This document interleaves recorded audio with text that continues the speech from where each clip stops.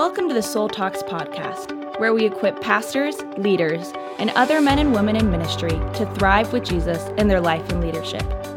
Now let's join Bill and Christy Gaultier, doctors in psychology, spiritual directors, and founders of Soul Shepherding. Welcome to our summer series, The Best of Soul Talks, where we have members of our Soul Shepherding team introducing their favorite podcast episodes. I'm so excited to introduce to you today my dear friend and our Soul Shepherding Ministry Relations Advisor, Amy Dalkey. Amy, if you've known her, you've heard her on the podcast, Amy connects pastors and leaders with our resources and services that they might need, their church needs. She's a graduate of the Soul Shepherding Institute and the Spiritual Direction Training Program. You're going to hear that she's a spiritual director and coach with us too. I'm so thrilled to speak with you today, Amy. And without further ado, can you tell us what episode you selected and why it matters to you? I would love to. Okay, so of my top 200, right? This is my number one out of the top 200 favorites that I have. It's number 79, When You're Stuck in Your Head. And I was one of those people who was convinced that if I disciplined myself to think good thoughts, that if I knew the truth, that eventually I would start to feel the good that I wanted to feel. And I had it all figured out mentally, right? Like I knew what to think. I knew answers to theological questions. I'd memorized boatloads of scripture and could pull one out for every occasion, right? To fix all of my negative thoughts. But there was this disconnect. I had all of this head knowledge, but the principles weren't playing out in my actual life. And so I did recognize this, but I had no idea that it was because I was just denying the emotions, right? Like I wasn't paying attention to the feelings. I was just trying to change the thoughts. And so Bill and Christy's conversation in this podcast was like a light switch. Like I think Bill mentions at one point that change your thinking, change your life is a deficient attitude. And it was, when I heard that, it was like, wait, what? How is that deficient? But when he goes on, it's like, he's talking about when we're so focused on our thoughts that we're denying our emotions. And so if you're just trying to change your thoughts without paying any attention to the emotions, then, well, that's going to end up in like this train wreck. Of course, Bill doesn't call anything a train wreck, but I have been that train wreck. So that is why this is one of my most favorite podcasts. Amy, that I think will resonate with so many of our listeners because we hear that time and time again, also in our church environments at times. Like just try harder to think different thoughts and you'll get different results. And so this is really that embrace of empathy and of experiencing and feeling our emotions, feeling it to move and heal it. So I am so excited. We're going to listen to this episode together, and then we're going to come back and I'm going to invite Amy to pray with us. So we'll see you after this episode When You're Stuck in Your Head. So we're going to venture on a new kind of, I don't think we've done a Soul Talks quite like the one we're going to do today. And we're calling this When You're Stuck in Your Head. And this is inspired by the story of Nicodemus in John chapter 3, verses 1 to 21. As I was thinking about our question from Marlon and praying about that, the Lord led me to John chapter 3 and some new ways of understanding what's going on there that I really haven't heard. And all the sermons I've heard about Nicodemus and him coming to be born from above and to step into the kingdom of the heavens with Jesus, I hadn't ever thought before so much about this idea that, well, he was an emotionally reluctant man. Never thought of that before. Tell me more. I think that's the key to understanding this passage. So we're just going to go through this. So Nicodemus is a religious leader who is secretly interested in Jesus. He's one of the most religious people in all of Jerusalem, a member of the Jewish ruling council. highly educated, hardworking, wealthy.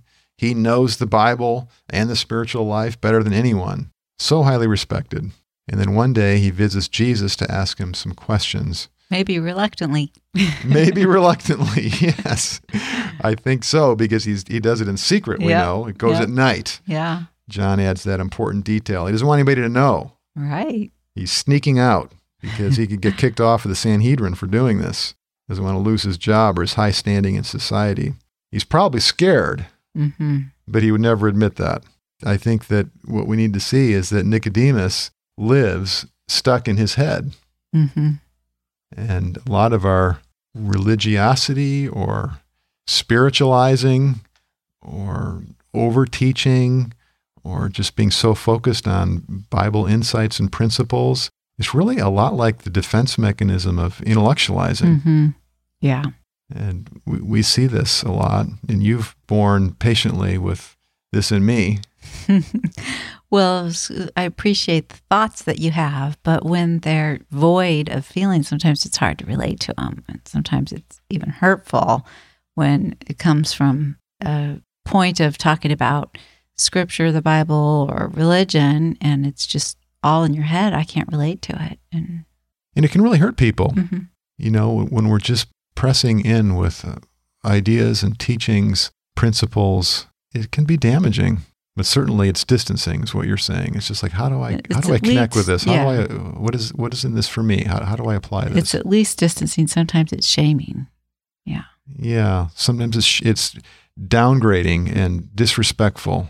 So tell us more about that. Well, sometimes I feel like, well, what's wrong with me that I can't just be satisfied with these answers or right beliefs or this head knowledge that there's a disconnect here between this. They make it sound so simple, so reasonable, so factual. But I mean, I've got all this experience and all these emotions and all the messiness of life that it's not very satisfying. It's not connecting. And so then I just feel shame. Well, I guess there's something wrong with me.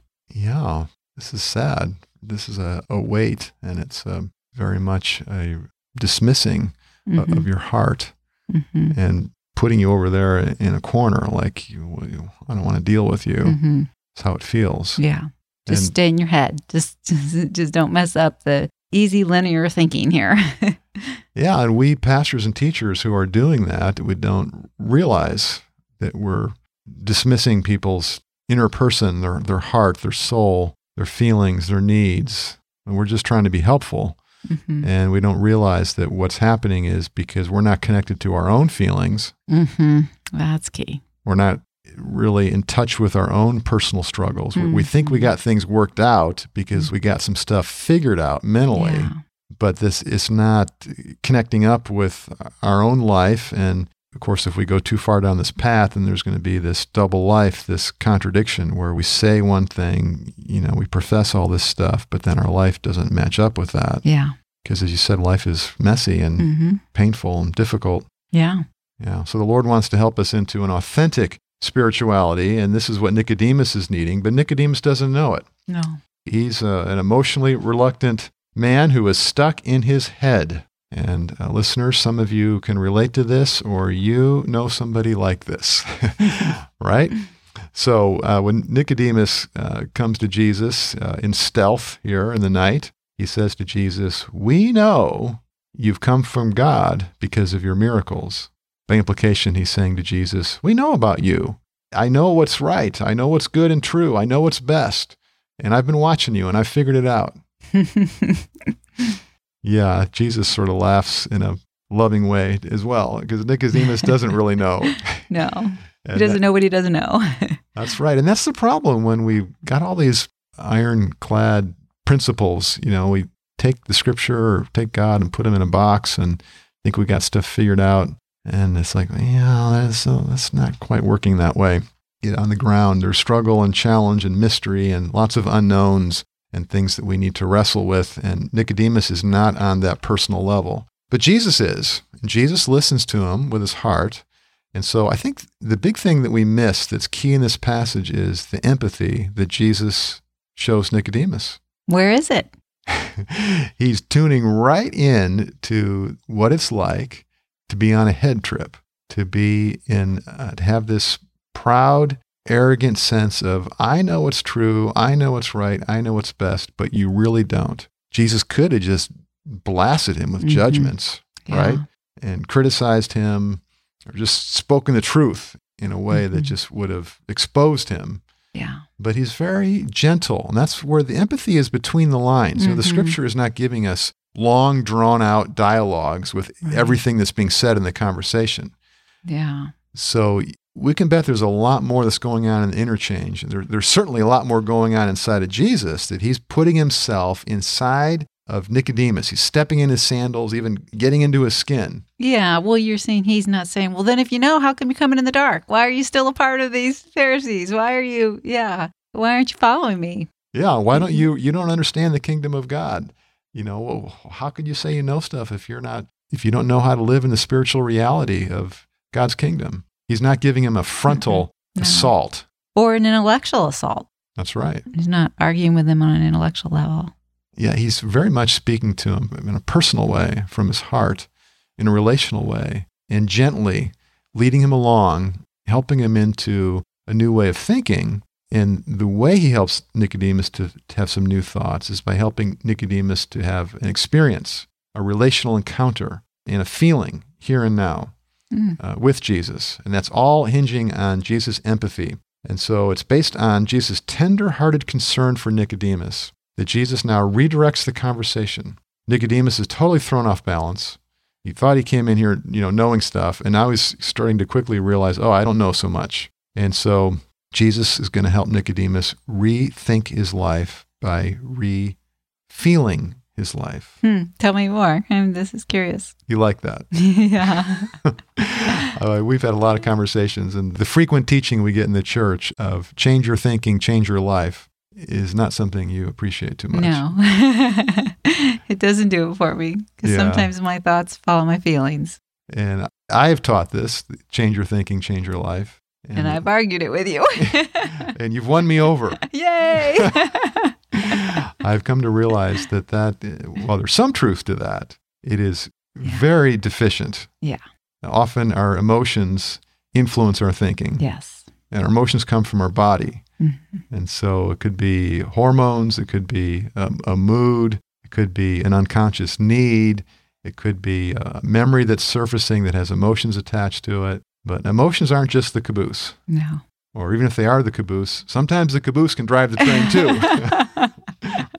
That's for sure. So emotions are powerful, emotions are important. And in fact, we know from developmental psychology, the studies of children and how they develop psychologically and socially, that we've raised 3 kids. Yeah. Any parent that's listening to us, grandparents, you'll know what we're saying is true. Kids have emotions way before they have rational thoughts. That's right. Yeah. So we call emotions primary process. As therapists, we call the emotions, this is the primary process of your life, of how you learn, of how you function. And then, of course, thinking is very important, but that's a secondary process. Yes. Yeah. You're smiling. Yeah. Well, because if you put them both together, you just function so much better. I think it's how God intended. Yeah. And that's where we've got our dictum we like to teach. Before you say or do anything of consequence, it's best if you think and feel first. Yes. Process. Yes. Process your thoughts and feelings, and then that helps you make better decisions. Or in my case, feel and then think about my feelings first. That's right. It goes that way too. Yeah. So back to John chapter 3 and Nicodemus. We're looking at him as he comes to Jesus in the dark. And now Jesus redirects the conversation with empathy. Jesus tunes into Nicodemus's personal experience, his relationships, his emotions, his spirituality. All that's embedded in this conversation in order to help Nicodemus rethink his life. And so we're going to now see how an emotionally reluctant person comes to life here. And so pay attention if this is you or your spouse or your friend. How does it work? Here's the conversation. Jesus, first thing is he invites Nicodemus to be born from above, born of the Spirit. Do you think you could do that with your head? No, I don't think so. Why not? Well, it's not a head achievement. It's not a thinking thing. What is it? Well, it's a heart response. It's an openness to the Spirit.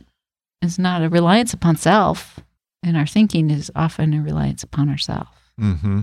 So to perceive spiritual reality, it would certainly include some thoughts, but those thoughts would be connected to emotion, even stirred by emotion or leading to emotion, right? Mm-hmm. And spirituality, we're talking about a relationship. Yes. To know God, I think our Bible students will remember that the word knowledge in the Bible, it doesn't mean what we mean in our culture It's when we intimacy. talk about. It's interactive relationship. Mm-hmm. It's even sexual intimacy in the Bible. So it's very, very personal and tender, very much of the heart and the soul and experience. Yes. So the kind of knowledge in the Bible is very robust. It includes thinking, but it's not like knowing facts, like or getting the answers right in the tests, like we might think about it today. Right. So this is the kind of knowledge that Jesus is leading Nicodemus into. Nicodemus thinks he knows, but what he knows is some intellectual ideas that are old and worn out and distorted, and he needs to rethink by refeeling and relating in a new way and opening his heart, like you're saying, honey. So to be born from above, to have new life in the kingdom of God. And then Jesus changes the metaphor to paying attention to the wind of the Spirit. That says something there, doesn't it? That wind might be something we notice about, but it's not like you don't study it when you're enjoying the breeze. You feel it, right? That's right. You feel it against your cheek. You feel refreshed. Yeah. You maybe have some wonderment. You're caught up in a sense of there's something invisible here that's blessing me. Yeah. And it's a metaphor, of course, for the spiritual life, the presence of the Holy Spirit in particular, and for listening to the voice of the Lord. It's helpful. He speaks to us in whispers, and we discern the voice of the Lord not just by study, but also by feeling, by relating, by intuiting and experiencing. Yes. And then Jesus moves on in the conversation here in John chapter 3, and he's gently challenging Nicodemus, saying, don't just teach from your head.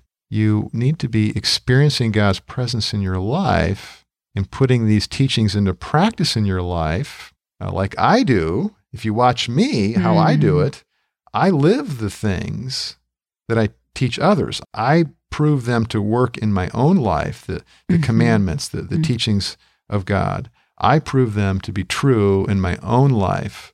Things like love your neighbor, things like give to the one who asks of you, don't judge, etc. Jesus puts these teachings into practice in his own life. He's not like automatically holy because he's the Son of God, because he's also a human being. He has to choose the way of holiness, the way of love. And so he does that. And then he can now teach out of his life. Jesus is always ministering out of the overflow. As the Father has loved me, so I have loved you. Nicodemus doesn't know anything about this. No. He has all this head knowledge and all this religious stuff that he does and things that he believes, and is good, but it's insufficient. It's inadequate. So Jesus is inviting him to live these truths, put these doctrines into practice. Now this takes us into mess and questions and confusion and struggles and stress and pain and deficits and weakness and sin and all the stuff we got to work out. Yes. And then Jesus takes Nicodemus to the cross and to how God has given, famous John 3:16, for God so loved his world, God so loved the world that he gave his only begotten Son, that whosoever believes in him will not perish but have everlasting life. And so he's prophesying there of the cross to come. The point is that God loves you, Nicodemus. That's what Jesus is saying. And he's drawing him into this personal, interactive, warm, caring relationship. Yeah, and the word there, believe, isn't just a profess it to be true or believe that it's true. It's a trust. It means trust. So Jesus, through his empathy of understanding Nicodemus's condition and need, he's getting at the deeper self there and the deeper longings, and he's drawing him into the Father's love where Jesus lives, in that place at the Father's bosom.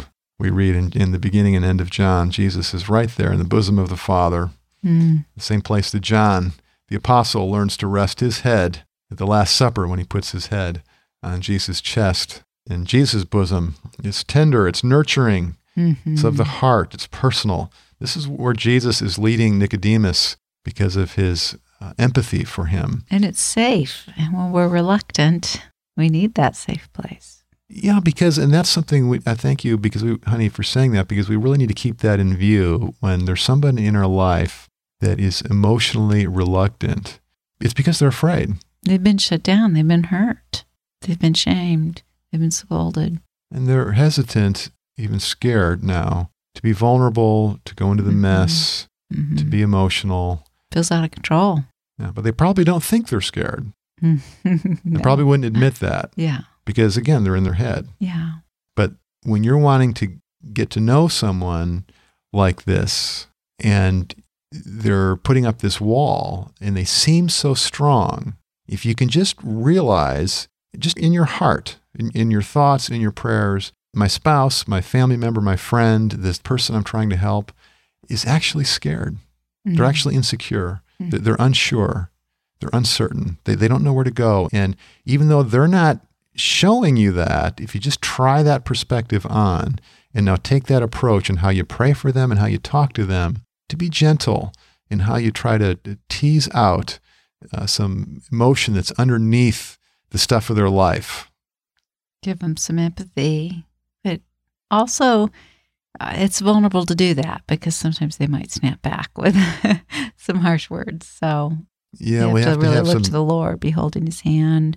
If that happens, not take it personally. Ask him to help you forgive. You have to have some personal ego strength there, some inner confidence, and some internal boundaries of emotional differentiation and separation, so that that harsh response doesn't just get right into my heart and stomp on me. Yes. And if you've had that happen to you, I have empathy for you with that. That really hurts. It makes it hard to try again. Mm-hmm. It's discouraging. Mm-hmm. So we need to be in the refuge of the Lord. We need to be in his embrace here, it's because this is a major spiritual warfare, isn't it? To be persistent in trying to woo and gently love someone who's been hardened. Yeah. To keep praying for them, to keep being soft-hearted, to be curious, to ask questions, and to try to just find a way that they can hear and respond to begin to speak from their heart, their deeper self, their emotions, and so forth. Yeah, and honey, I want to know for our listeners, we're talking about doing this with somebody who's reluctant, not somebody who's unsafe and abusive in their reaction. Mm-hmm. Yeah, we need to have healthy boundaries. So Jesus, in continuing the conversation, he says to Nicodemus, come out of the darkness, my friend. Step into the light. You don't need to hide in fear in the darkness. Join me in living openly and honestly in real life experience. That's where Jesus ends the conversation. That's great. That's drawing Nicodemus into that. Beautiful invitation. And the proof of the pudding is in the eating, right? What happens with Nicodemus? Well, a lot happens with Nicodemus as we follow along in the Gospels, and there's a couple other accounts, 2 different times we get a peek into the life of Nicodemus, and we know that he does learn to feel God's presence.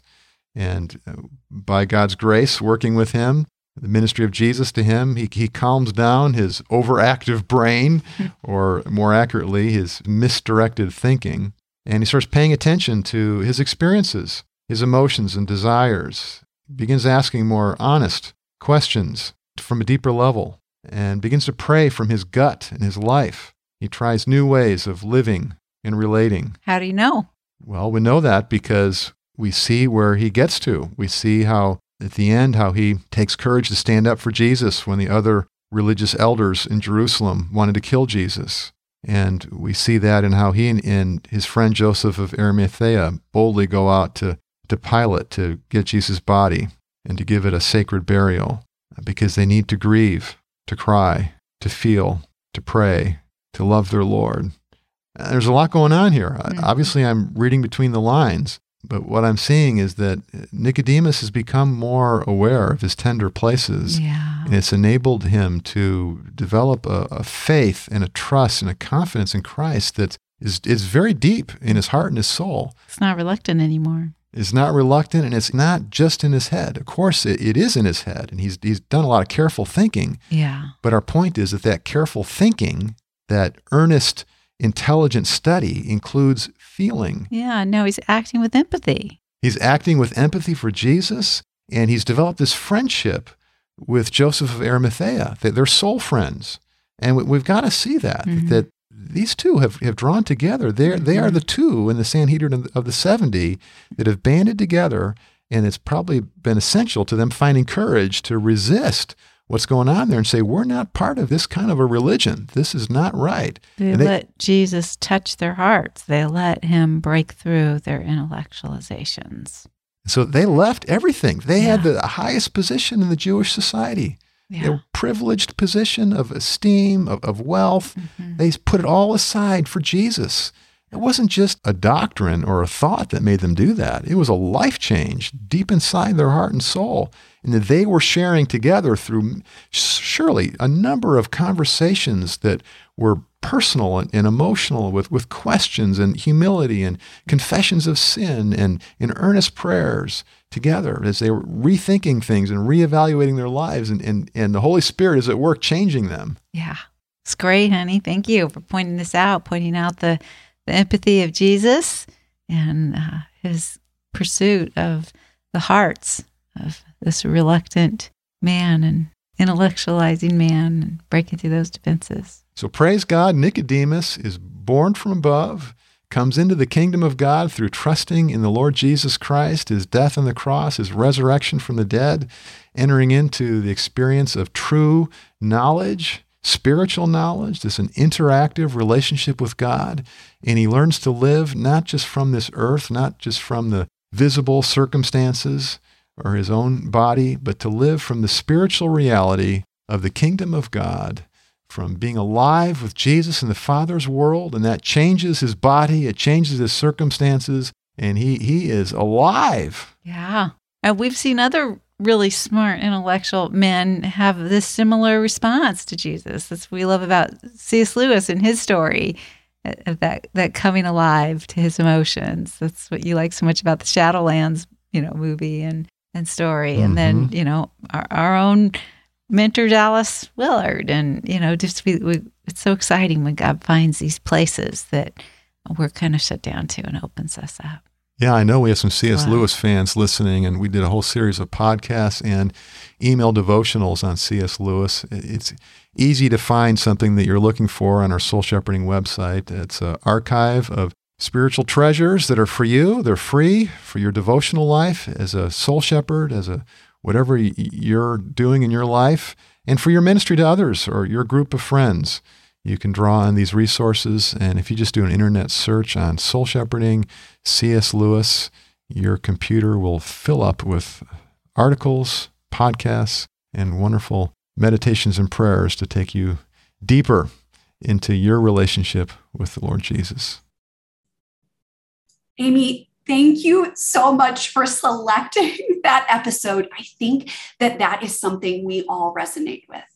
I'm wondering, Amy, if you can tell us how people can contact you, if they have questions, if they just want additional support around this episode.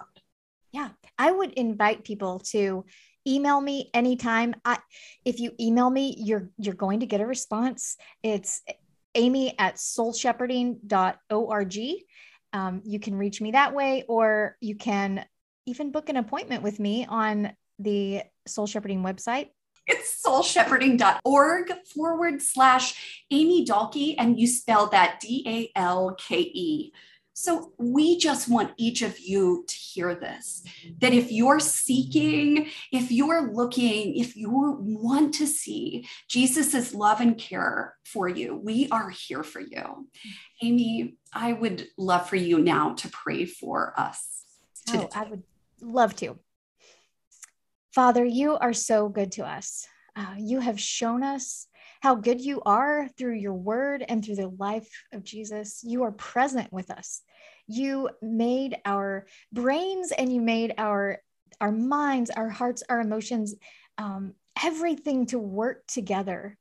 You are present in how we are structured, how we are wired, and you faithfully meet us where we are and help us to heal and integrate so that everything works together in the wholeness that you desire for us. You actively work good for us always. Help us, Lord, to truly grasp that you are for our good, that nothing you do is to punish or teach us a lesson from some kind of condemnation. You are with us, you love us, you're for us. And Lord, I just pray for the people who listen that they would be blessed in a special way with an awakening of their soul, Lord, an awakening to this awareness that you want to hear from them how they feel and lead them into greater wholeness in you. In Christ's name I pray. Amen. Thank you for joining us on the Soul Talks podcast. To find out more about growing in your life and leadership, subscribe to the podcast and visit us at soulshepherding.org. You can also find us on Facebook, Twitter, or Instagram